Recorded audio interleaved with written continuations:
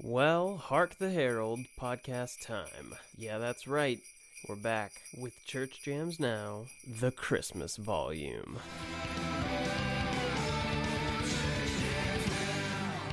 So, Kylan, are you familiar with the 6 Degrees of Kevin Bacon?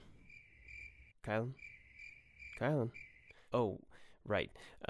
Sorry, listeners. Kylan's going to be out for the first half of the episode, but never fear. He'll be around for the second half, after we both listen to the album that we're covering for our 2020 Christmas special, which is Amy Grant's 1992 iconic holiday classic, Home for Christmas. Okay, so 6 Degrees of Kevin Bacon. It's kind of a funny Hollywood riff on 6 Degrees of Separation, which is kind of a thought experiment that postulates that any one person could be 6 degrees of connection or less away from any other person on the planet. And so then the idea is that we're all 6 degrees or less away from Kevin Bacon. Anyway, this has nothing to do with Kevin Bacon, but in a similar 6 Degrees of Separation style, before the end of this episode, you will know how Amy Grant is connected to Elvis, the Kardashians, and Art Garfunkel, and what Kylan wants for Christmas. So stick around.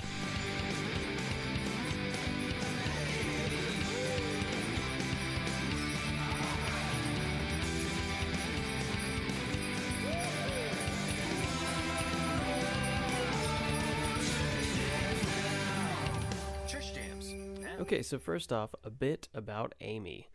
I just want to give a little context for those that may not be as familiar with her. I definitely learned a lot. Amy Lee Grant was born November 25th in the year 1960. She's an award-winning singer, songwriter, musician, author, and media personality. She came to be known as the Queen of Christian Pop, with 6 Grammys under her belt, many more nominations, and other awards. She grew up in Nashville, Tennessee, and has been married to Vince Gill since 2000. In 1976, when she was only 15, she recorded a demo of a song she'd written. This was intended to be for her parents, and while a copy was being dubbed at the studio, the owner of the studio overheard it, and I guess he liked it so much that he called Word Records. He played it for them over the phone, Back to the Future style, and she was offered a recording contract based on that. She went on to record many albums, steadily growing in notoriety in the Christian music sphere.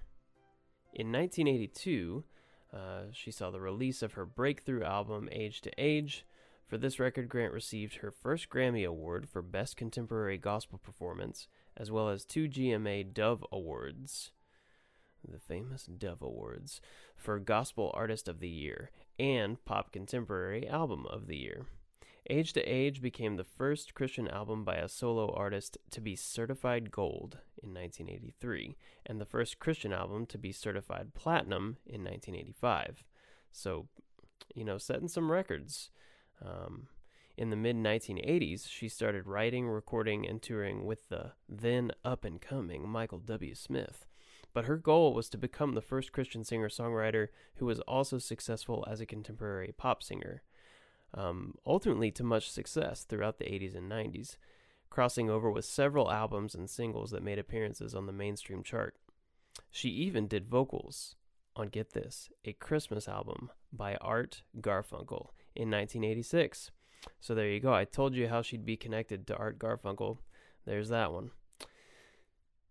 The very successful 1991 album Heart in Motion was a turning point that helped establish this shift to the mainstream pop sphere that she had been hoping for. It peaked at number 10 on the Billboard 200 and number 1 on the Contemporary Christian chart and stayed on the chart for 32 weeks. The record went platinum 5 times over. One of the lead singles on that record, Baby Baby, received Grammy nominations for Best Female Pop Vocal Performance and Record and Song of the Year, although it failed to win any of those categories. 4 other hits from the album made the Pop Top 20 list: Every Heartbeat, That's What Love Is For, Good For Me, and I Will Remember You. On the Adult Contemporary chart, all 5 songs were top 10 hits, with 2 of the 5 reaching number 1. I remember Baby Baby. It's one of those that I had to look up the lyrics, if I'm being honest, but I did remember the part that goes, "Baby, baby, I'm taken with a notion to love you with the sweetest of devotion." Yeah, so I'm going to go ahead and say that's a jam. It's TJ certified. So then we arrive at Home for Christmas. It was Amy Grant's 13th album. It was hot on the heels of the successful Heart in Motion, with all those singles that I just mentioned. And it's actually her second holiday album. It was released on October 6th, 1992, and it had 2 singles, Breath of Heaven, parentheses, Mary's Song, and Grown Up Christmas List. Now, ordinarily we'd spend some time talking about those involved on the production and writing levels and the players on the album, but as Amy's a classic solo artist and this is a Christmas album, there are way too many names in all of those categories. So I'm just going to skip that this time and instead take us down a rabbit hole of trivia surrounding the track that stands out most in my memory, Grown Up Christmas List. Now, I don't know about you, Kylan. Kylan? Oh, right. Well, I remember Breath of Heaven as the song that all the church choir sopranos took turns singing each year at the Christmas Eve service. And I remember Grown Up Christmas List as the one that came on the radio every 15 minutes while you were rolling around your small Texas town in your mom's Honda Odyssey minivan to and from rehearsals from the church Christmas musical production that you were in. Or, while decorating your tree or something. As the case may be. At any rate, I grew up getting really tired of that song as a teenager, but have recently come to fall in love with it. I love its over-the-top, schmaltzy, if somewhat melancholic optimism, to be honest. I just think it's kind of wonderful. So much so that I recorded a very lo-fi cover of it, which is actually a sparse medley mashup with Sufjan Stevens' Christmas Unicorn, available on SoundCloud. Yes, that is real, and yes, it is as weird as it sounds. Anyway, Amy's version of the song came out in 1992, but according to Billboard, it didn't even enter any charts until 2011. But that year, it had a 24-week run on the Christian Digital Song Sales Chart, topping out at number 15, and then again more recently in 2017 when it had a 30-week run in that category, topping out at spot number 11. And I just think that's really cool and really strange. Like, why is this song from 1992 having such a renaissance in 2011 and then again in 2017? Unless it's because it's a bop and a modern Christmas classic. The people want to hear it. Anyway, a little more about that song. So the original song was written by David Foster and Linda Thompson Jenner in 1990. It was originally recorded by Foster with Natalie Cole, daughter of Nat King Cole, on vocals, and it was for David Foster's 1990 album River of Love, and then a similar second version was put on his 1993 holiday album, The Christmas Album. Though it was released as a single, the song was not a hit upon its first appearance, that version of it.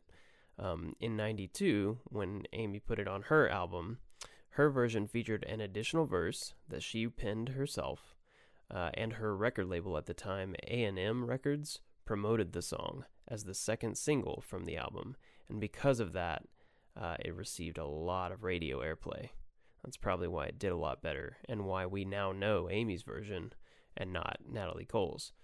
Another reason that it may still be in the Christmas culture zeitgeist is that because in 2003, original American Idol winner Kelly Clarkson performed Grown Up Christmas List on the show's Christmas special. Tons of viewers on that episode, I imagine. And the song was released on the album American Idol Great Holiday Classics, which resulted in renewed airplay of the song during the holiday season that year. At that point, Kelly's version entered the U.S. Adult Contemporary Billboard chart, spending 5 weeks there and topping out at number 17. A handful of other artists have gone on to cover the song, including Michael Bublé and, who is that? Oh yeah, me. Anyway, maybe some of you out there are much more familiar with this David Foster character than I was before I went down the strangest internet research trail that I've been on in a long time. But honestly, this guy is a character. He's basically lived 7 or 8 lives and done a lot. Most recently, he was the head of Verve Records, which is mostly a jazz label, until around 2016. But let me start a little further back so you can get the full context. And I promise it's going to circle back to Amy Grant and her grown-up Christmas list. Mr. David Foster is Canadian. He was born in Victoria, BC. Around 1966, he played in a backup band for Chuck Berry. He went on to play on records by George Harrison and was a major contributor to the album I Am by Earth, Wind & Fire. He went on to do lots of production work with Chicago in the 80s, cranking out best-selling albums and chart-topping hits. He then began doing lots of TV and film scoring and soundtrack work to much success, and in 88 he composed the Olympic Winter Games theme. In 95 he formed his own label, 143 Records, as a joint venture with Warner Brothers. Then in the 2000s he went on to produce best-selling records by the likes of Josh Groban, whose 2001 debut went double platinum, Michael Bublé, whose 2003 debut also went platinum, and many other pop sensations of the time. To date, he has 16 Grammys, 3 of those awards being for Producer of the Year, and he's also been nominated 47 times. Needless to say, the man is a music mogul. In 1985, Rolling Stone magazine named Foster the master of bombastic pop kitsch, and I think that pretty much sums it up. I feel like that's a great way to describe him. But strap yourselves in, because this is where our understanding of David Foster shifts from massive music mogul to outlandish celebrity caricature. So like I said, I don't know if some people out there are maybe more familiar with David Foster, but I'm learning all this right now. He has had an interesting TV career. In 2006, he was a mentor on American Idol, which makes sense, and he's been on a slew of other reality TV shows, which initially I was like, sure, that checks out. But then I went even further down the strange rabbit hole of David Foster. So the man's been married 5 times. His 4th wife, Dutch model Yolanda Hadid, was on The Real Housewives of Beverly Hills. So, in 2012, he showed up for an episode. But backing up a bit further, I want to talk about his 3rd wife. In 1991, he married actress and 1972 Miss Tennessee winner Linda Thompson.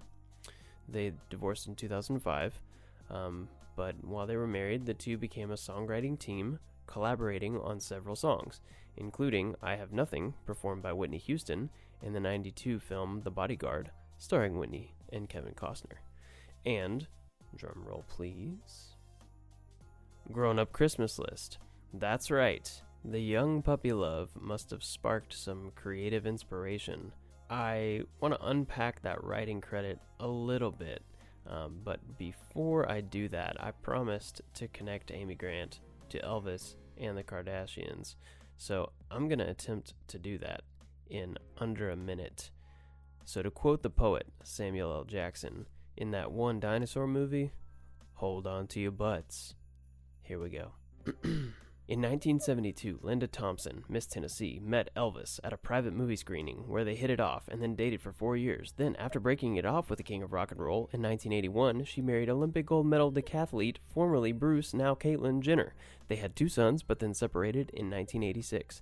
Later, in 1991, Linda married David, and while together, Linda and David co-wrote what became one of Amy Grant's Christmas hits. Later, in 2005, they also had their own somewhat failed reality show called The Princess of Malibu, which focused mostly on David and Linda's efforts to improve the lives of Linda's sons from her marriage with formerly Bruce, now Caitlyn Jenner. And, as you may know, through a complex twist of relationships and happenstance that is modern American celebrity culture, Thompson's son, Brody, and then Bruce, now Caitlyn, have been recurring cast members on Keeping Up with the Kardashians, the so far 19-season-long reality show about the blended Kardashian-Jenner family that for so many is the guiltiest pleasure of reality TV. There you have it, Amy Grant, Elvis, Kardashians. Merry Christmas. Whew, what a ride. Okay, so where were we, Kylan? Oh, wow. TJ, this is great, and you're absolutely the best. Wait, so why am I reading these again? Oh, yeah. Well, to turn back to Foster's music career for a moment, like I said, and tie a nice Christmas bow on the fascinating Hollywood circus show that seems to be this guy's life, I just wanted to explain why I spent so much time talking about him. He is a modern Christmas music juggernaut. A list of his works of festive genius are as follows.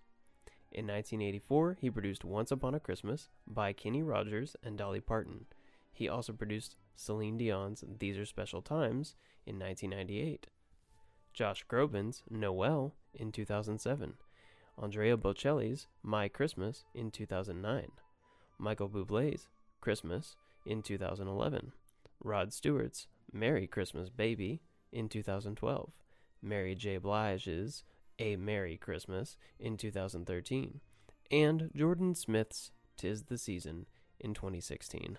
Thus, he has produced the best-selling Christmas albums of 84, 98, 07, 09, 11, 12, and 4 of these albums, as of 2016, rank among the top 15 best-selling Christmas albums ever. So, Foster being credited with composing Grown Up Christmas List is just the mistletoe on top of that musical Christmas cake. Just kidding, that's a weird analogy. Don't put mistletoe on your cake. I think it's poisonous. Anyway, we're gonna jump into this festive album, and when we come back, Kylan's gonna be with us. It'll be a Christmas miracle. And before we go, I'd venture a guess that we could all use a little extra Yuletide magic. So why don't you go ahead and pause this episode and listen to the album with us? Easily found on Spotify, YouTube, or the box of cassette tapes that your mom put in the attic in 1997, then promptly forgot about. Oh, and I highly recommend cranking it up for track 2 and track 7, and maybe just the whole thing. I don't know, just lean into the schmaltziness of it, people. It's way more fun if you do. There's orchestras, there's weird auxiliary instruments. You know, you might get to rock around a Christmas tree if you're not careful. I'm going to be dancing around my living room, so if that helps, I can be your spirit animal. Here we go, Christmas babies. Home for Christmas. TJ. Kylan, Merry Christmas. Why am I here right now? I don't know. Bah humbug. Scrooge McKylan. But, you know, it's here. It's here. It's inevitable. It's like it is the asteroid coming towards Earth, a la Armageddon. It is. The movie. Right. And I don't want to miss a thing. So I know we're here to talk about Amy Grant's Christmas album. Yeah. And I know that it is 1 a.m, and I've been hanging out with my newborn baby. Yeah, you have. So I haven't super been in the Christmas spirit this year, but I usually listen to me, hate Got it. Christmas music. Oh, no. Say it ain't so, Kylan. And Christmas things in general. Wow. Just The whole deal.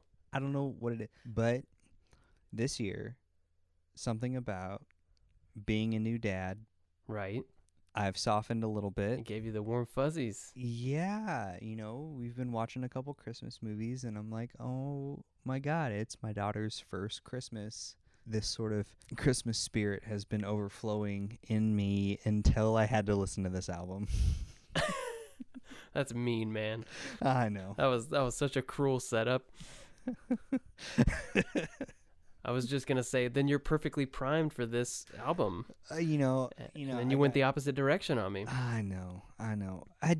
I've got Christmas PTSD. Right, I get that. I really do. I get that. I think everybody, if they're honest with themselves, has some kind of Christmas PTSD. If you've ever been part of like a Christmas pageant, I so want to be on board, but I think I just have some traumatizing experiences in my life. Right. One of which is that when I worked at a pawn shop, I don't know if you knew that I worked at a pawn I shop think so. for a while. The Many Lives of Kylan. The owner loved Mm-hmm. Christmas music, and I worked 10-hour shifts 6 days a week, Right. starting November 1st through January 30th. Oof. He started playing Christmas radio Ah. throughout the whole store. And if you think about it, there's really only like 10 Christmas songs. Not true, but go on. I mean, like, basically, can you name more than 10 Christmas songs? Yeah, Sufjan's got an album that's like 60. Yeah, you think the owner of Frisco Jewelry and Pawn knows Sufjan's Christmas album? I never met the guy, so I'm not sure of his musical tastes, but I'm talking about classics. I'm talking about radio hits. Baby It's Cold Outside, Right. All I Want for Christmas Is You, Rocking Around the Christmas Tree. Noel, Rocking Around the Christmas Tree, Sure. Silent Night, Jingle Bells. Rudolph the Red-Nosed Reindeer. Have Yourself a Merry Little Christmas. I gotcha. Look, we're still only at 6. And that feels like all of them. So, I don't know. I'm not trying to sound super cynical. And I am actually really excited to talk about some of the production things on this album. Yeah, me too. I think this is weirdly cathartic for me to work through my Christmas PTSD. Right. You're exercising those Yuletide demons. I gotcha. You're letting them out. 100%. Yeah. Well, on your path to catharsis, let me be like the ghost of Christmas music, if I could. Oh, there you go. I like that analogy. Yeah. The ghost of Christmas music. And we'll get you there. We'll get you to Christmas morning. I hope so. This is going to be a whole journey. By the end of it, I'm going to be like Scrooge running around the street. What day is it? What day is it? Yep, lifting Tiny Tim up on your shoulder. It's Christmas. Here's a ham for everybody, I think. Is that how that Yeah, I'm pretty sure that's how it Is goes. that He how buys that the ends? whole city of London a ham. ham? Free ham. Yep. Just one ham Merry Christmas. for the whole city. Here's some free ham. We'll have you buying ham by the end of this volume. I'm into it. It's good to have you back, by the way. I was lonely. I know. Really glad to have you back. This is a little weird because we recorded the first episode, which is coming out just a week prior to this. We actually recorded that, back in like July? Yeah, like 5 years ago in July of 2020. It feels like it, man. But hey, I'm excited to be back. Yeah, So let's check out track number 1, let's do. which is Have Yourself a Merry Little Christmas. Kylan, you have said to me many times that you appreciate consistent presence of instruments. A lot of times you mention bass, but this album, it's going to be sweet, sweet strings, It is sweet, sweet I strings. think. And right out of the gate there, that string section is just magnificent. It is, but when that string section starts, for me, if we're keeping with that PTSD analogy, this is like if my life were a Vietnam movie, this would be like a Creedence Clearwater song. I see. Like Lots of bullet shells flying and yes, people falling down. But dude, okay, I will say right off the bat, part of this has been kind of hard for me to separate from my like memories and stuff because this album was like so massive. Like her voice on these songs Right. feel like the definitive version of a lot of these Christmas songs. Absolutely. These are objectively the right versions of these songs. Yeah. But her voice is flipping solid on this, man. Oh, She's got the very like pop diva right. kind of thing with like just the right amount of like rasp Mm-hmm. to her voice on certain notes, but she hits those notes like super strong. And she can do it at a whisper, which is amazing. Yes. She brings Yeah. such presence and she can compete with this massive orchestral arrangement, but it is so full and so crisp and clear. It's pretty lovely. For sure. I mean, this is a great opening track. It is. I mean, the track is only 2 minutes and 38 seconds. Like, it's like, Yep, short and sweet. it's like the perfect intro. Yeah, it really is. Like, I feel like, I do feel like when I hear this song, like, I almost smell cinnamon Ooh, and nice. cloves. You know, like, Mm-hmm. I smell Christmas when I hear it. Some real nostalgic, like synesthesia. For sure. That's fun. Well, shall we jump into track 2? Yeah, let's do it. It's the most wonderful time of the year. I mean, I feel like I'm just watching a Christmas play, a Christmas pageant. Yeah, you are. You're watching yourself in your memory I am, yeah, dancing around, back when I loved Christmas. I do. trying not to be grinchy. Yeah, I do love Christmas. I do. I really love Christmas. I believe you. I do think this song is kind of tired. It has become like a go-to for if somebody needs just like a Christmas track to play. And so I feel like I have heard it too many times. Like I've got It's the Most Wonderful Time of the Year fatigue. Right. Whether it's an amazing version, which I think this is an incredible version. The orchestration's beautiful. Her voice is amazing. Correct.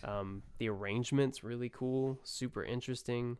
But still, I find myself getting really tired of it. Yeah, me too. I mean, yeah, the arrangement is really good, but I feel like Christmas arrangements have almost become their own sort of thing. Yep, their own subgenre. You know, the way that like a John Williams score or an Alan Silvestri score are like very recognizable, and you know, Right, they have their like, own characteristics. Yeah, Christmas music has that like lilting violins and Yep, lots of swells, dynamic shifts and so, things. yeah. I love the kind of bombastic ending there at the end, where it's just like, Yeah, it feels like the start of a movie. Yes. Like this could all be the soundtrack to a Christmas movie. Mm-hmm. I will say, I think it's pretty incredible that there's front and center, I think toward the beginning, just like a xylophone clanking along. And then it goes out like a lion with that timpani and the brass, like just massive. Mm-hmm. It's very like Tchaikovsky-esque. Yeah. Well, hey, you know what? That just hit me. Maybe that's sort of the inspiration for a lot of this, like the Nutcracker suite. Mm-hmm. Look at us. We're so smart. Coming to conclusions. Figuring stuff out. Connecting dots. 1:30 in the We're morning. great. Running on 2 hours of sleep. I'm on top of it. You sure are. That does line up though, because the next track, we'll just go ahead and jump in. Yeah. Joy to the World / For Unto Us a Child is Born. You know, that's a classic Handel song that she decided to do an arrangement of. Yeah. I like when interesting things like this happen. I like medleys, and it goes back to sort of the like Christmas movie soundtrack feel of it. Mm-hmm.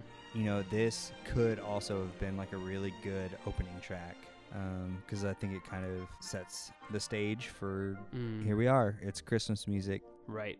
Yeah, and it's really telling of what I think about when I hear any kind of orchestral arrangement of a song that I don't immediately recognize. I kind of wonder, is this John Williams? Right. Yeah. And like I see classical music or orchestral music through the lens of, you know, people like him, and it's kind of funny that, you know, when this came out, like he was barely even. I mean, he was coming into notoriety, but like nobody would see classical music through that lens. Right. And now when I hear this song, I think about like Home Alone. I Right. think about Harry Potter, you know, like. Yeah. So, okay, you know, I think it's interesting to note too, like the orchestral element of this, and the fact that over half of this song on the Amy Grant album, she's not singing. Not even singing. Like the orchestra is at the forefront, Front and center. and I think that speaks to that idea of Christmas music sort of being bigger than any performer, Right. any genre.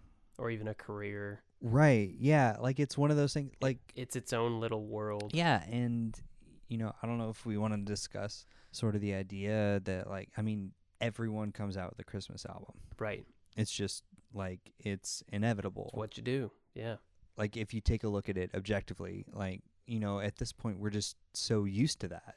But it is a little bit weird, like, if you take a step back and think about it, that Christmas music is so its own thing. Right. That it's like an event. Right, yeah.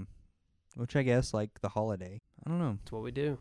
It is interesting, though, like, on that note, that, it's become a norm for artists to come out with a Christmas album, and then she chose with her Christmas album, granted this is her second one, but she chose with her Christmas album to make it sort of this musical journey and like an event that did oftentimes put her backstage. Like, it kind of put her in the background, and it put other players kind of in the front and other music styles in the front, other, types of genres or feelings that she couldn't create on her own. She had to like bring a team of people in to make this event of a Christmas record happen. Right. And she chose to do that. She kind of got out of the way to let it be what it was going to be. Yeah. Yeah. And I think that's sort of the balance everyone tries to find with a Christmas album.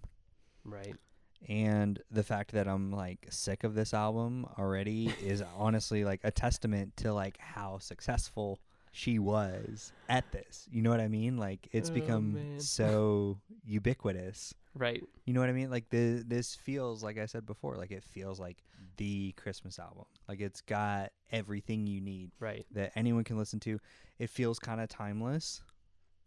Like, it doesn't feel, because there have been so many bands and artists that have done versions of Christmas songs. Right. That, like Relient K has 2 Christmas albums.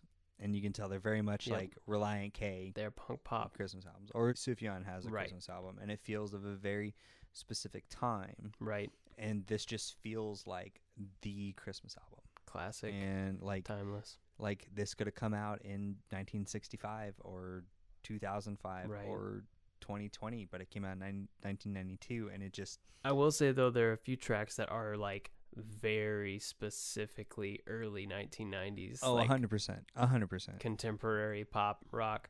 But you're right that like she threaded the track list in such a way that gave you these kind of iconic, timeless, big, sweeping Christmas songs that you hear and instantly you're brought into like the feeling of the season. Right. And then throughout, in between those, she has these like little bits of like 90s pop. Yeah. So it's a weird, honestly, it's like an eclectic mix of songs by the time you get to the end of it. It really is, because it does kind of take from like different periods of like Christmas music too. Right. I think of it in almost like three movements, but not in chronological order. Okay. They're kind of like broken up a little bit. Okay. Well, we'll get to that, but I'll come back around to it. But let's go ahead and jump into track 4, because that kind of gets us back into that 90s pop place. Oh, yes. Oh, yes. So, Breath of Heaven, Mary's Song. This song. What can you say about this song, Kyle? This mother flippin' song. This was featured very heavily in multiple years of the Christmas pageant that I was in. So do you think we should maybe talk about Christmas pageants for a second? Let's talk about those. That sounds fun. Okay, so I just need to give a little bit of context. I spent a couple years of my childhood in South Florida attending the megachurch First Baptist Fort Lauderdale. Okay. Now, First Baptist Fort Lauderdale, up until I guess this year, I think was the last year, has always done a Christmas pageant. Right. Now, listen, this isn't some rinky-dink, put some towels and some sashes around our belts and have some 3 wise men walk down the pews. This is like a multi-million-dollar endeavor. Right. Like, they were so proud of the fact that it was featured in like 14 countries, and they have like full camera crew. It is a Broadway level production. Do the angels come down with like fireworks? Yes. I know you said that as a joke, but but yes. My mom was an angel one year in Jesus's birth scene. Amazing. And she came from the very back on a wire. And yeah, there's pyrotechnics. Ooh. There was like over 30 live animals. Camels? That are on stage, that are featured. And so the way that this Christmas pageant worked was the first half was secular and the second half was like the story of Jesus. What fun distinctions. Oh, yeah, right. Well, see, they get you in with like the candy canes and sugar plums, and then Right, yeah. Come for the Santa Claus, stay for the Jesus. Exactly. Yep. That needs to be a t-shirt. I need that. But so like the first half would change every year. Second half always the exact same. And I was in it for a couple years. And this is like crazy to me thinking back. Like we would start rehearsals in August of every, like I feel like this Christmas pageant was like the reason that this church existed. Woof. May also be the reason for your PTSD, Kylan. 100%. No. For sure. I am not arguing that in any way, shape, or form. But this song, I just remember distinctly. It was always a solo. Right. By the woman that played Mary. Right, of course. And she would like ride a donkey through the auditorium, like through the church, up a ramp onto a stage with a spotlight. And she had like one of those like Broadway Garth Brooks mics. Oh, yeah. And would sing this song. You're telling me she was singing while riding a donkey? Of course. Amazing. Yeah, because this is her song. This is Mary's song. Yeah, and everybody knows Mary liked to sing as she rode on her donkey. Well, how else are you going to tell the story? Right. Exposition, music, they go together so well. Yeah, it's perfect. You don't need like a Shakespearean soliloquy. No. When you got Amy Grant. Breath of Heaven, Mary's song. I mean, come on. All right, I feel like I've ranted enough. All right. Talk to me about this song. I mean, I feel like I should have gone first because I was the rinky-dink bath towel.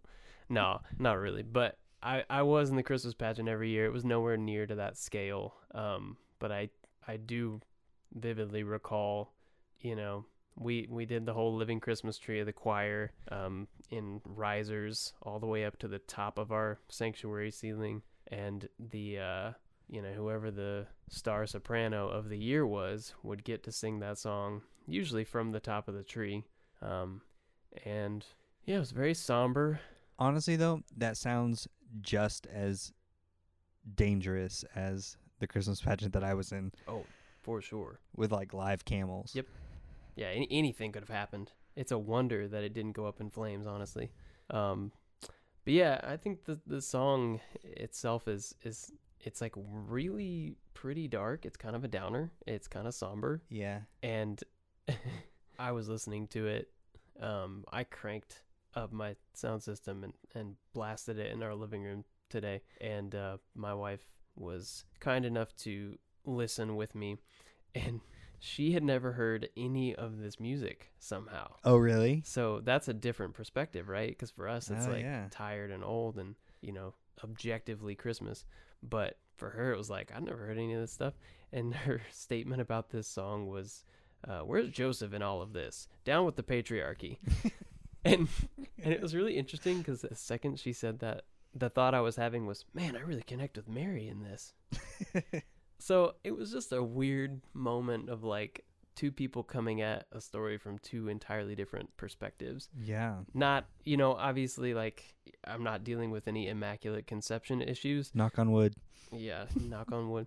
But we've all been down on our luck or like kind of confused. And like, when have you not wanted more wisdom in your life? That's true. When have you not wanted to like have some help in a situation? So I was really connecting with that. Yeah. And then here she is like, where's Joseph in No, all this? I will say this chorus is super catchy. Yeah, it is. It's true. And yeah, it does kind of like hit you in the gut. Like It gets you in the feels for sure.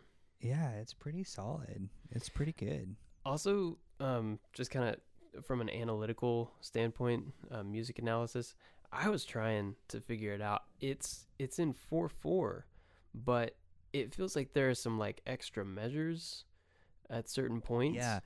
Yeah, is it 'cause I feel like the vocal line kind of drags a little bit behind like the main Yeah, beat. it has like an extra 2 phrases or something that it needs to finish. So it's like the chord progression has to continue on, even though rhythmically it feels like it should start over. I will say one thing about this song though. I mean, there's no sweet bass. No sweet bass. A lot of sweet piano, bass. but A lot of sweet piano. no sweet bass. But yeah, to go back to what you're saying, I think it is really interesting, the idea of like everyone needs help and grace in their life. And I do think it's kind of cool, you know, if we're talking about the context of the Christmas story, Right. Taking a step and focusing on Mary. It's kind of cool. It's unique. It's different. Framing it from the perspective of just one random human that's like trying to figure things out. Right, yeah. But I guess we'll never know where Joseph was in all of this. Yeah, down with the patriarchy. Down with the patriarchy. All right, well, with that. All right. Yeah, so to me, that kind of is where it goes back to that kind of 90s soft rock place. For sure. If you think about those 3 movements or 3 dynamics in this album, that's definitely where it heads back that way. And then it swings pretty quickly back to like the classic Christmas dynamic with track 5. Oh, come all ye faithful. I really love the guitar, like you said, the very like Nashville kind of sound. Yeah, it's very like, I feel like I'm in a laid back wood cabin outside of Nashville somewhere. Somebody's like stoking a fire. Yeah, for sure. Yeah, I love the guitar on this. It's so good. It's gorgeous. It's so good. And that's what is a little irritating about something like this in regard to kind of analyzing it and talking about the people involved, because ordinarily, right, we spend a lot of time on these albums talking about the people that are involved in the production, the writing, and the players, right, on the record. And in this case, because it's this massive Christmas album, right, there's, you know, an orchestra, there's a lot of different string players, there's tons of different percussion, like so many people were involved, so many different producers on this one. Although I did mean to say during the first half that Amy Grant did executive produce this album, which I think is really cool. So as we're talking about her having a vision for it, you know, and really seeing that through, she really did. Okay, yeah. But it is really great to just hear this Right. great guitar, and I just wish I could be like, good on you, Mr. or Miss whoever you are, and I just don't know. No, I know. So if you're out there, if you played the guitar on this track and you're out there, props. I kind of wish that the whole record was like this. Yeah. I would be way more into it. Yeah. That'd be really beautiful. Like, this reminds me of like 5 a.m. on Christmas morning where it's still dark outside, like candlelight for some reason. Like, it's like, I don't know, compared to like other Christmas songs that are similar, you know, it's similar to like Silent Night, but Silent Night has like a little bit of like a darker tone to me. This feels a little like kind of happy, but like a chill happy. Like we're all still kind of sleepy waking up, and especially this version. I agree, and I like that about it. I love it. It makes me feel good. This is, you know, this might be my favorite track on the whole album. Okay, good to know. It's a great track. It's stripped down, it's simple, but it's beautiful. That choir that comes in halfway through is really nice. Yeah. I'm a sucker for a good 4-part choir. Me too. I love it. Well, shall we jump into number 6? Yeah, let's keep going. Man, Grown Up Christmas List. So this is the standout track on this album for me, as far as like memory and nostalgia and all that good stuff. Man, those keys, that's like the most like late 80s, early 90s ballad. Yeah, I wanted to ask you, what is that called? I mean, it's just like it's not a Rhodes. No, it's like some kind of synthesizer sound, right? It's like I think it's like a clavinet, which is like like an electric like clavichord. Something like that. Yeah, whatever it is, that weird synthesizer thing is 90s in a bottle right there. 100%. The string arrangement, though, I want to mention once again, I think is gold. Yeah. Like, that's where my heartstrings are like plucked. I'm just like, the strings, take me. 100%. I mean, Homeboy did a good job. What's his name? Vincent Price, Vincent Phil Spector. Who'd you say? David Foster Wallace.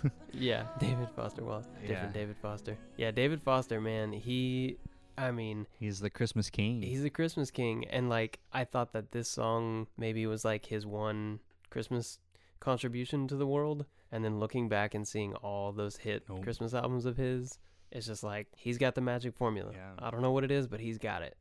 And Amy knows how to work it. That's very true. So this is the second longest track on the record. Ah, right. I do like that for the most part, the like classic Christmas songs that everyone knows, like they had the sense to just sort of get in and get out. Mm-hmm. You know, it's not like the average length of song on here is like 3 minutes, Right. which compared to other albums like the friggin' Jesus Freak Yeah, by DC Talk, like for sure. like they knew, which is weird because this album feels so long, and I think part of that is the Christmas music fatigue. Right. But I think they were really smart in not making the songs like overly long because everyone's familiar with it. Right. And yeah, like I mean, I love it. The first 2 tracks are both like 2.5 minutes. Yeah, they didn't stick around longer than they were welcome. Yeah, exactly. Because like you know what it is. Once you've heard like 10 seconds of it, Mhm. you feel like you've listened to the whole thing. And I do appreciate that. They knew how to trim the fat. Right. Like it makes sense that this song and Breath of Heaven are the 2 longest. Yeah, hate it or love it. I think if you're gonna put some long tracks on the album, they should be the ones where Amy's kind of laying into that kind of emo, optimistic, Christian melancholy, Right. soft rock thing. Because Yeah. that's what she does. I'm not mad about it. Exactly. Give her the room to breathe, to like sing with a lot of emotion, to get real intimate, to get real grand with her vocals, to have the full dynamic range of what she can do. I do want to mention too the verse that she added that was not in the David Foster version originally, and she added was the one that reads, "As children we believe the grandest sight to see was something lovely wrapped beneath the tree, but heaven only knows that packages and bows can never heal a heartached human soul." And that, I think, is the verse the song needed. Yeah. It kind of like, it both grounds the song to like the experience that a lot of us have. Like, we grow up as kids thinking like, oh man, look at that stack of presents. I can't wait for the Xbox. But then as we get older, I never got an Xbox. You didn't? Oh man, No. me neither. I don't know why I use that as an example. Clearly Don't either. neither of us were cool enough to get an Xbox. Anyway, but we grow up and we kind of learn like, it's not really about the stuff. Right. And I love that. In one little verse, she kind of succinctly talks about the kind of modern commercialized human experience. Yeah, for sure. So I'm glad she added that verse. I think the song's better for it. And especially that verse, for some reason, made me think about something.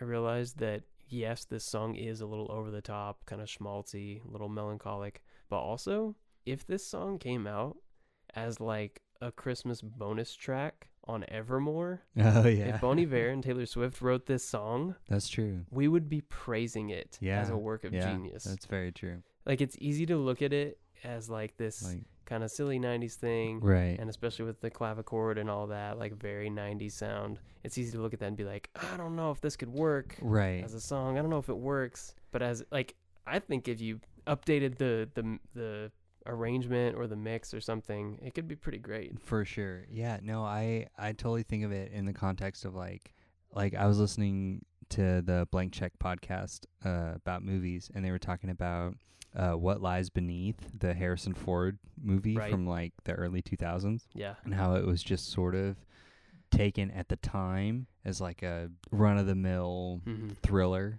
But if that movie had come out today, everyone would be like, what the hell is Mhm. this? This is incredible, because they don't make movies like this anymore. Similarly, like they don't make songs like this anymore. Right. Exactly.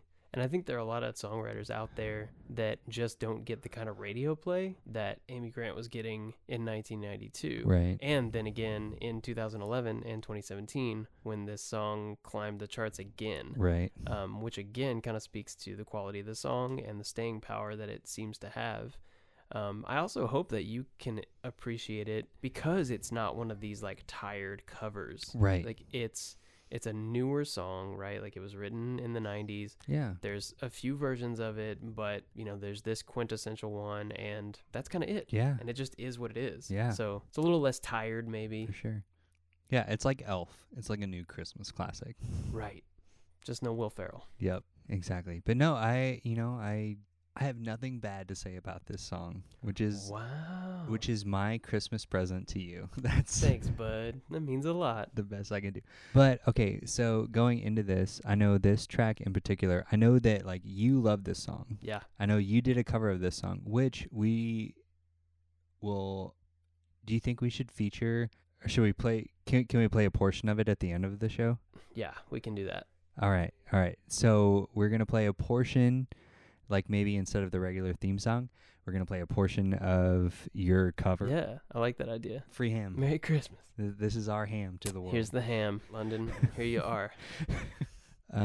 But you came to me when we first started talking about doing this album, the idea of creating our own grown-up Christmas lists. I did. That's right. And I'm very excited they'd about be that. fun. Yeah. So I think we should read our Christmas lists to each other. How you feel about Oh, that? yeah, let's do. Yeah. That sounds Yeah. great. So who do you want to go first? You want to go first? You want me to go first? Why don't you go first? Okay. I'm too anxious. I can't wait. All right. So this is a feature for the Christmas episode only of me and TJ's own personal grown-up Christmas lists. And we each did 5, right? That's right. All right. So my grown-up Christmas list. Let's start at number 5. For Christmas, all I want is for my baby to go to sleep. Willow, go to sleep. I just want Willow to go to bed. Be on the nice list this year, Willow. That's all I want for Christmas. Please, Santa Claus. Go to sleep. For real. And so that brings us to number 4. Yeah? I want to go to sleep. You want to go to sleep. I just want to go to sleep. A little nap time for Dad. I just want to go to sleep. That's all I want. Yeah. I want us to all just That's all go I to want. sleep. Merry Christmas. Can we just go to sleep? Can we just go to sleep? I think we can. We can. All right. So number 3, health insurance. Ooh, that's a good one. Yeah. Yeah. So working service industry and being self-employed and blah, blah, blah, all that. Don't have health insurance. Right. That would be super nice. That'd be good. If I break a bone or something, don't have a massive hospital bill. Right. That is the 2020 millennial experience, right? It is, man. That's some Christmas truth. All right, so number 2 2. on my grown-up Christmas list. Socks. I am running dangerously low on socks. I get it, man. Right? I understand. I always got socks from like a great aunt, like some Uh-oh, my baby's awake. See? Baby's awake. Number 5. Come on. Going Come back on, to grant number me my 5. Christmas wish. Come on, grant me my Christmas wish. But I want socks. Yep. And number 1 on my grown-up Christmas list. I wish for the abolition of daylight savings time. Yes. Please. We don't need it. Why do we have it? It's useless. Why does it exist? Why does it Yeah. exist? Because when it happens, especially in the winter, up here as far north as we are, the sun starts going down at 4:30. It's ridiculous. Santa Claus. It's pitch black by 5 o'clock. Santa Claus, please. Surely it's darker in Please. the North Pole than it is for us. I don't need my 2 front teeth. They're fake anyway. I just want daylight savings time to go away. Yeah. Or I guess I can move to Arizona, Yeah. but I don't want to do that. So let's just get rid of daylight savings time. I love it. What a great list. All right. So let's hear your grown-up Christmas list. Okay. So I want some hand sanitizer. You know?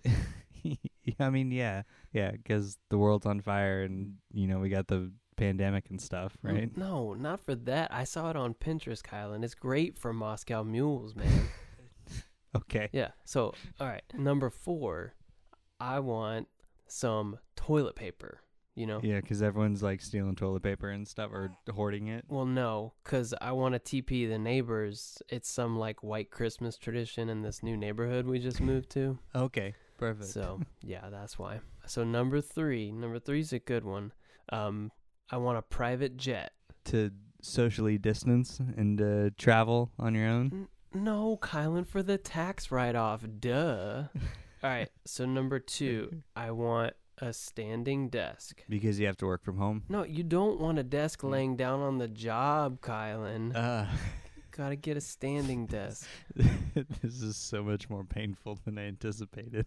All right, number 1. This is my last one. It's a good one. You're gonna like this one. Okay. So I want some new face masks. Okay, new face masks. Right. Okay. For like, I'm sure you're gonna make something stupid like you're gonna do adult craft time shoulder pads or something, right? No, I don't want to get COVID-19, Kylan. Slow the spread, dude. Come on. God, this guy.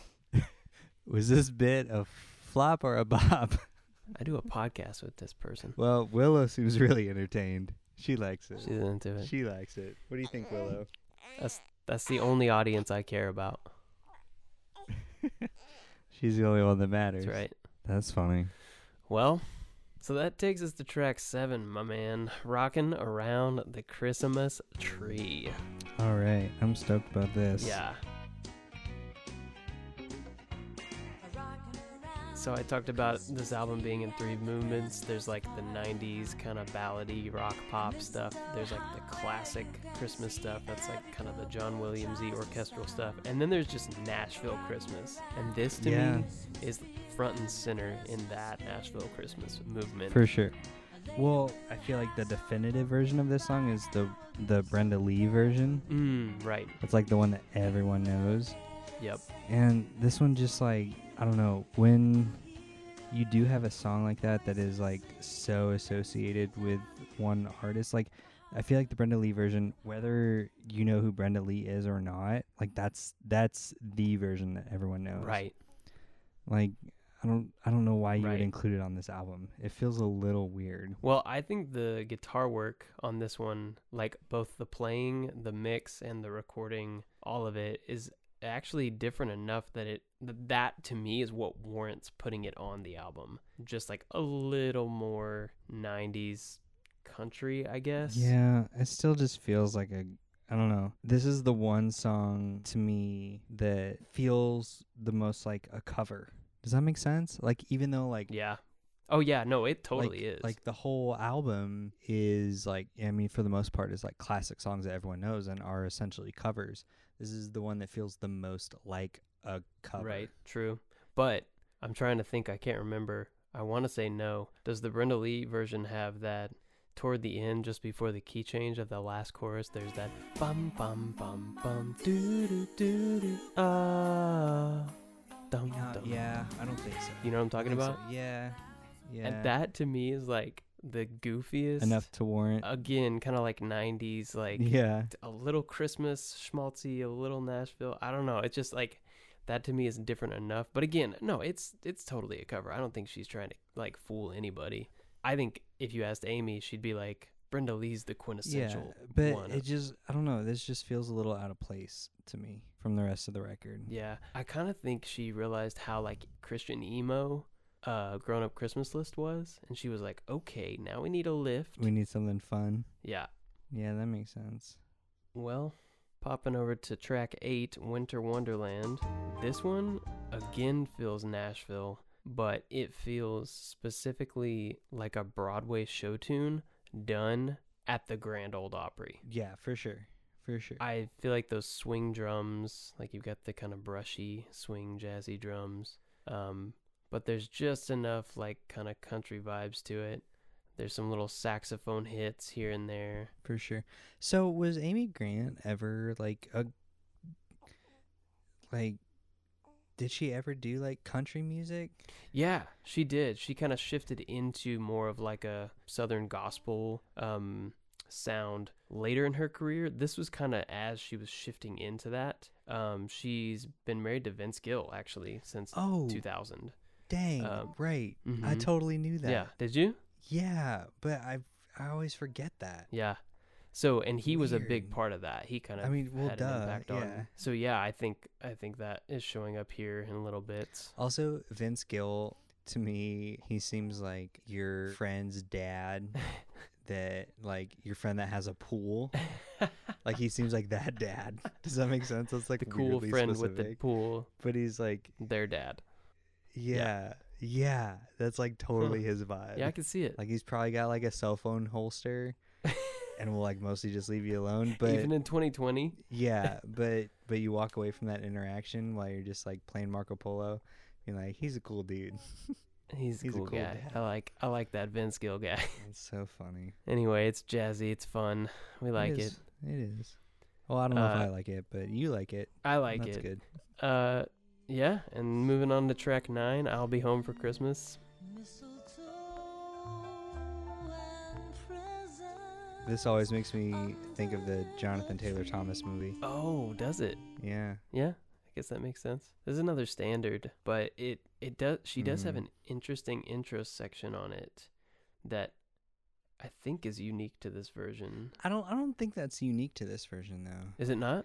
I don't think so. I feel like I've heard that before. But I like the way she does it. It's definitely not in the Bing Crosby version. Like, don't quote me on that. I'm holding a baby and a microphone in the same hand, so.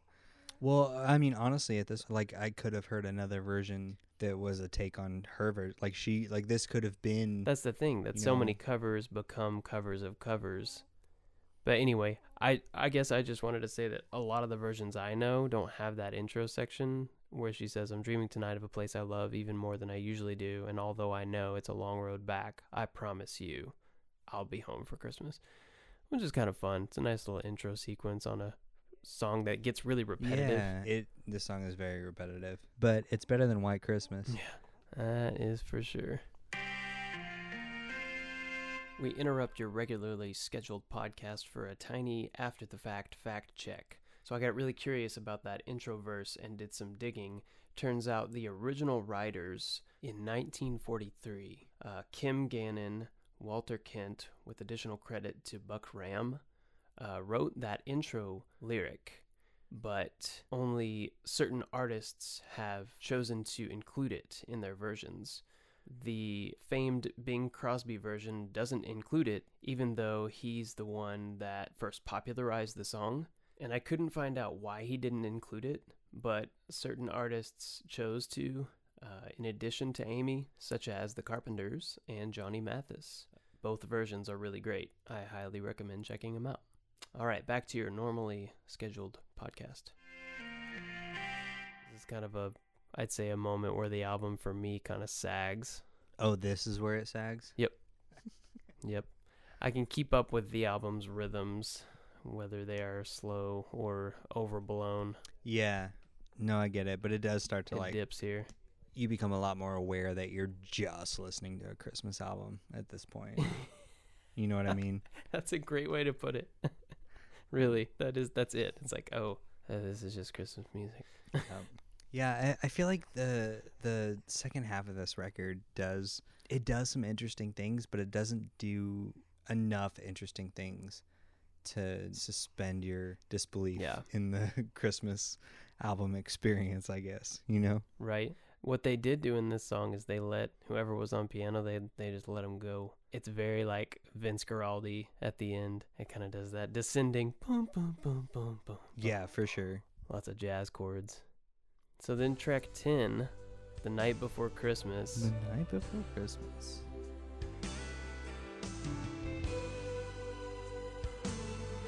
Yeah. I kind of love this song. Really? Actually. Is this your favorite? Have you said what your favorite is? Or are you waiting till the end? I'll go ahead and say I think I'm torn between this one and Grown Up Christmas List, actually. Okay. And I didn't realize I would feel that way until listening back to this album today. But as I heard it, I just fell more in love with it as it went on and remembered that I knew like almost all the lyrics, which is weird. But it's really like this. It's somehow like simultaneously this like stadium anthem and like an intimate, warm ballad somehow. Yeah, I can get that. Which I love. I love that it's like it can kind of hold both vibes at the same time. It reminds me of something, but I can't figure out what. Exactly. It does have kind of a familiar feel. It's definitely the one that like the lights go out in the auditorium and you get your candles or your lighter and you just start swaying. This is one where Vince Gill comes out on the church stage. He starts swaying in the background. Merry Christmas, everybody. My pool's open all year. It's heated. Come on, anytime, come by. I'm gonna read some of the lyrics. The second verse. If your heart's been longing and you've been afraid to try, sorrow's kept you company and the dance has passed you by. I'll lift you up and blaze with you across the moonlit sky on the night before Christmas. I'll lift you up and blaze with you. Yeah, Amy's a progressive gal. No, but then the chorus says, but you don't have to be an angel to sing harmony, and you don't have to be a child to love the mystery, and you don't have to be a wise man on bended knee. The heart of this Christmas is in you, Kylan, and me. I mean, for a Christmas song, I'll give it this. Not even for a Christmas song. Those lyrics are pretty good. Yeah, they really are. It's fun. I can dig it. I will give it that. I like that she is not afraid to like take these icons and elements from the nativity story and kind of turn them on their head a little bit in a way that is actually really inclusive. Yeah. That's what I love about this song. Yeah. Like even in 2020, you could sing this song and be like, yeah, this is for everybody. You're welcome into this place, and like the spirit of Christmas is shared and it's among us, like whoever you are, which may be a little ridiculous and over the top, and Yeah, sorry, I for guess sure. I'm gosh darn king of Christmas. I need to go hang out with David Foster. But you love Christmas. You do. You guys are the kings of Christmas. We're way too earnest. But yeah, I like that one. And then the album somehow dips again, even lower. So track 11, Emmanuel, God with Us.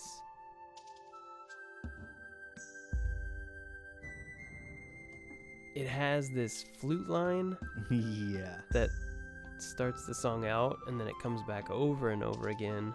Yeah, it feels like they were trying to appeal like world music was really popular, and they were trying to be like, hey, we're not the only ones that celebrate Christmas. Yes. It's celebrated around the world. Yes. I wrote, it really feels like Enya or like Phil Collins, Peter Gabriel, like, Right. you got an instrument? You got an instrument? Come here, play it. Just make some noise. Although I will say, I would freaking love a Peter Gabriel version of this song. Oh, man.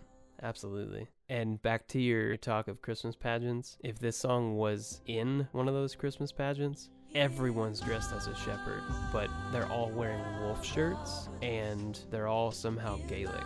Okay, this straight up just sounds like Talking Heads, like David Byrne doing Riverdance. Yep, exactly. I would watch that show. I think it'd be really fun. Not in the ways they might intend, but Right. it'd be fun. She's into it. Got a thumbs up from Willow? Yeah, so should we put with special guest Willow Savage on this episode? Definitely. Yeah, but Absolutely. dude, this is what I was talking about. By this point in the record, I'm just like, Is it over yet? specifically this song too, like I feel like I'd hear this whole record like in a mall, Oh, for sure. and I'd mostly be cool with it if Yeah. I'm like Christmas shopping. But like this is the point where like I'm done shopping, Right. but my mom still needs to go to JCPenney's, Oh, man. and this song is playing, You got another hour at least and I'm just right, and I'm just like falling asleep. behind the clothes racks, maybe. Mm-hmm. Yeah. In fact, I'm just going to skip ahead. Perfect. Still got another minute 45 on here. Moving on, but we got one more track. Hey, We do. we're almost done. Merry Christmas. Yeah. Merry This is Christmas. my Christmas That's your present to me is Christmas that we're almost done. It's being done. That's your Christmas present to me that we're almost done with this Yeah, you're welcome, buddy. album. Skipping ahead. So track 12, Jesu, Joy of Man's Desiring. I mean, that sounds like they wrote the song and then ran the title through Google Translate to a different language and then back. No, man, it's Bach. Come on, Kylan. I don't know. I'm not as cultured as you. Yeah, you are.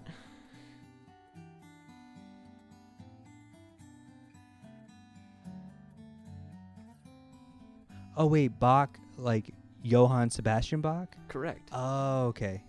Yeah. I was thinking the other Bach. Right. The one spelled B-E-C-K. The yeah.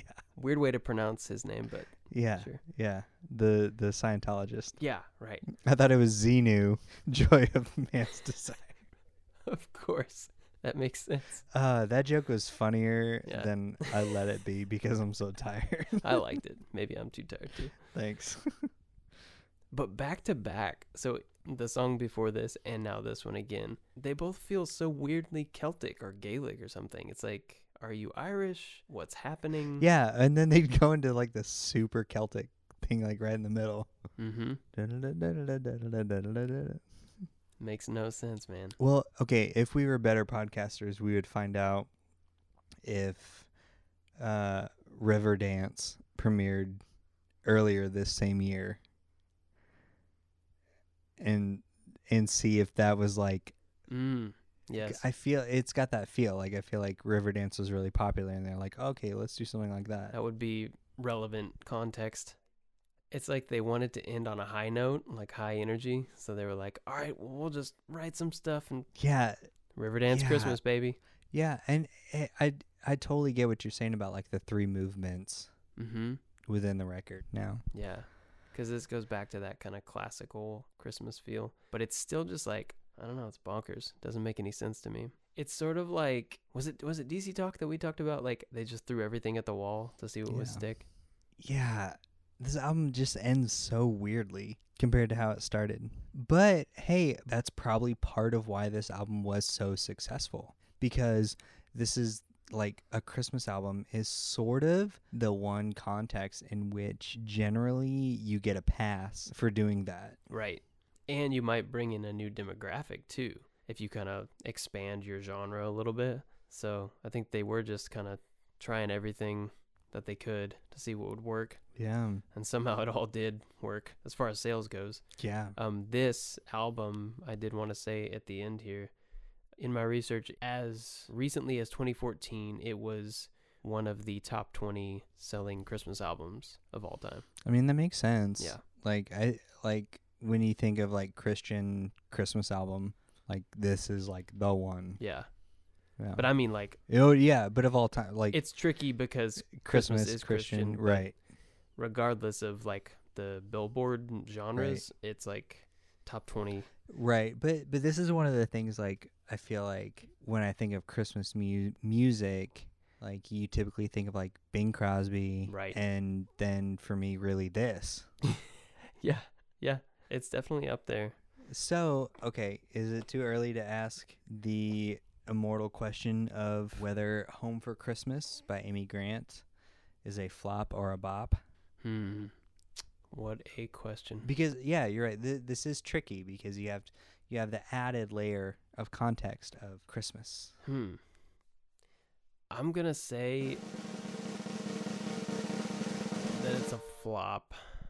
Really? Yes, Why is that? because the album does not work for me. Because like I talked about it being sort of in 3 parts, these 3 distinct, like the Nashville country Christmas, the kind of classical standards Christmas, and then the like Amy 90s pop rock Christmas. The fact that they tried to throw all of it at the wall and see if it would stick, for me, that doesn't hold up as a concept. Okay. I like each of them independently. Right. I like them separately. So like if they release this today, they would probably do it as like 3 different EPs. Exactly. And that would hold up for you. Yeah, and then I could decide whether maybe the Nashville one was a bop and the 90s one was a bop.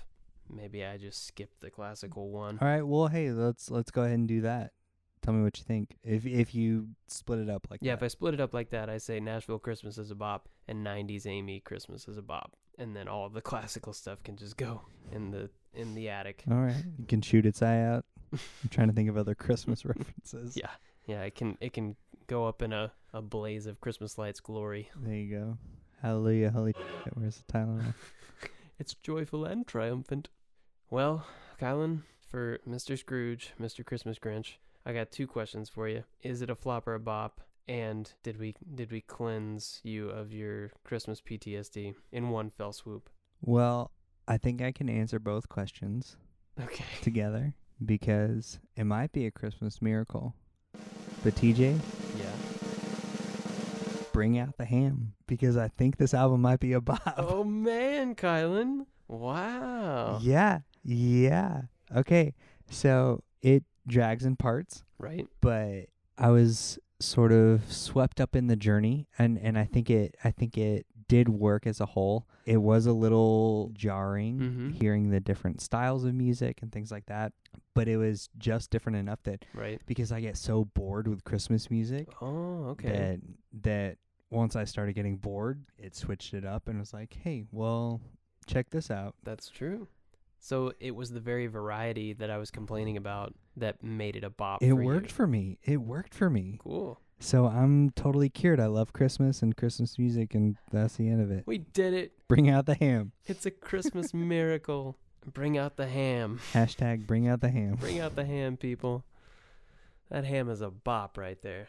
Yeah, dude, I think I liked it more than I anticipated. Good. I was like way dreading it. Oh, wow. And I kind of buried the lead at the beginning because, you know, You did. drama. I thought that'd be fun. It was fun. It made it fun for me because I was ready for you to just like tank the thing by the end. Like, nope, still hate everything. Love it. Still hate it. Christmas. Yeah, but it could also be by the last 3 songs. I'm holding my newborn daughter in my arms and I'm like, oh, Christmas. Yeah, tends to help. Yeah, I think it does. Helps you feel a little better about humanity in general when you're holding a beautiful little baby. I think so, even though she's just like stinking up a storm. God, I really hope in like 20 years or something she discovers this that's why we do this. on like a hard drive in our attic somewhere. I've got this saved. For posterity. And she knows I called her Tootie Rufflebutt and she's embarrassed. And that's my Christmas gift to her. Merry Christmas, Kylan. And to all a good night.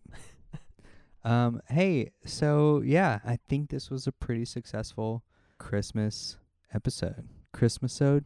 Christmasode? Yeah. I know we kind of interrupted our regular feed to do this, but I think it was important. I think it was Definitely. pretty cool. And it's definitely keeping me awake because I have to stay awake with this baby all night, and I really appreciate it. You're welcome. That is a Christmas present to me. So what are your Christmas plans? You got any good Christmas plans? Oh, man. We're going to go try to find some musical light shows. You gonna go with caroling? Now, you know those like the musical timed light shows where they have you turn to some radio station? Yeah. We're going to try to track down a couple of those. Nice. That'll be fun. Yeah, should be. And I've got tons of movies on the calendar. Like we have it like scheduled out. Like what? What do you got? Got all the Santa Clauses. I haven't watched any of them except for the first one in maybe ever. So Jen didn't even know that the second and third existed. Really? Until a couple days ago. Wow, what a world to live in. Yeah. To not know about Martin I Short. know. Well, I think she knows about Martin Short, Oh, does she know of his existence? just not within the context of those movies. I just thought that without that movie, you wouldn't know who he is because For sure, because he brought Jack Frost to life. yes, playing Jack Frost in the Santa Claus 3 is definitely his most famous role. His breakout iconic role. This guy's going He places. might have an acting career ahead of him. That's true. So, for Christmas this year, we're probably going to. We already put our tree up. We Nice. watched a couple movies. Nice. We'll probably listen to the Amy Grant Christmas album. You should. We have a couple Christmas records on vinyl. We have the Emmylou Harris Christmas album, which is pretty good. Yeah.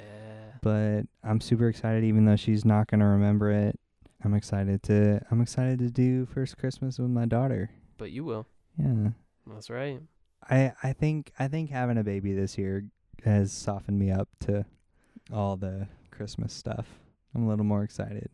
Nice. Yeah. I'm glad to hear that. Yeah. All right. So I don't think we have anything else for this episode. Do you? No. Just have some happy holidays, people. Happy holidays. From all of us at Church Jams now. Yeah, even me. Even Kylan. Even Scrooge McKylan. Bring out the ham. Bring out the ham. Merry Christmas. So, yeah, instead of playing our theme song, we're going to play you guys out on TJ's cover of Grown Up Christmas List, which I'm super stoked about. In all its lo-fi glory. Enjoy. Yeah, and hey, you have a Christmas song I do. coming out, right? I do. For Soothe? Yeah, it's out on the 18th. So depending on when this episode airs, may already be available. It should already be out, yeah. So, if you guys like that, check out Soothe Music. We'll leave a link for that too. And enjoy your holidays. Yes. Spend it with your family. Listen to some Amy Grant. Dance around the living room. And do some punk cakes. Punk cakes. Merry Christmas. Church Jams now. So here's my lifelong It's my grown-up Christmas list. No, not for myself, but for a world in need. No more lives torn apart. The wars would never start. And time would heal our hearts. Oh, and everyone would have a friend. Right would always win. Love would never end. This is my grown-up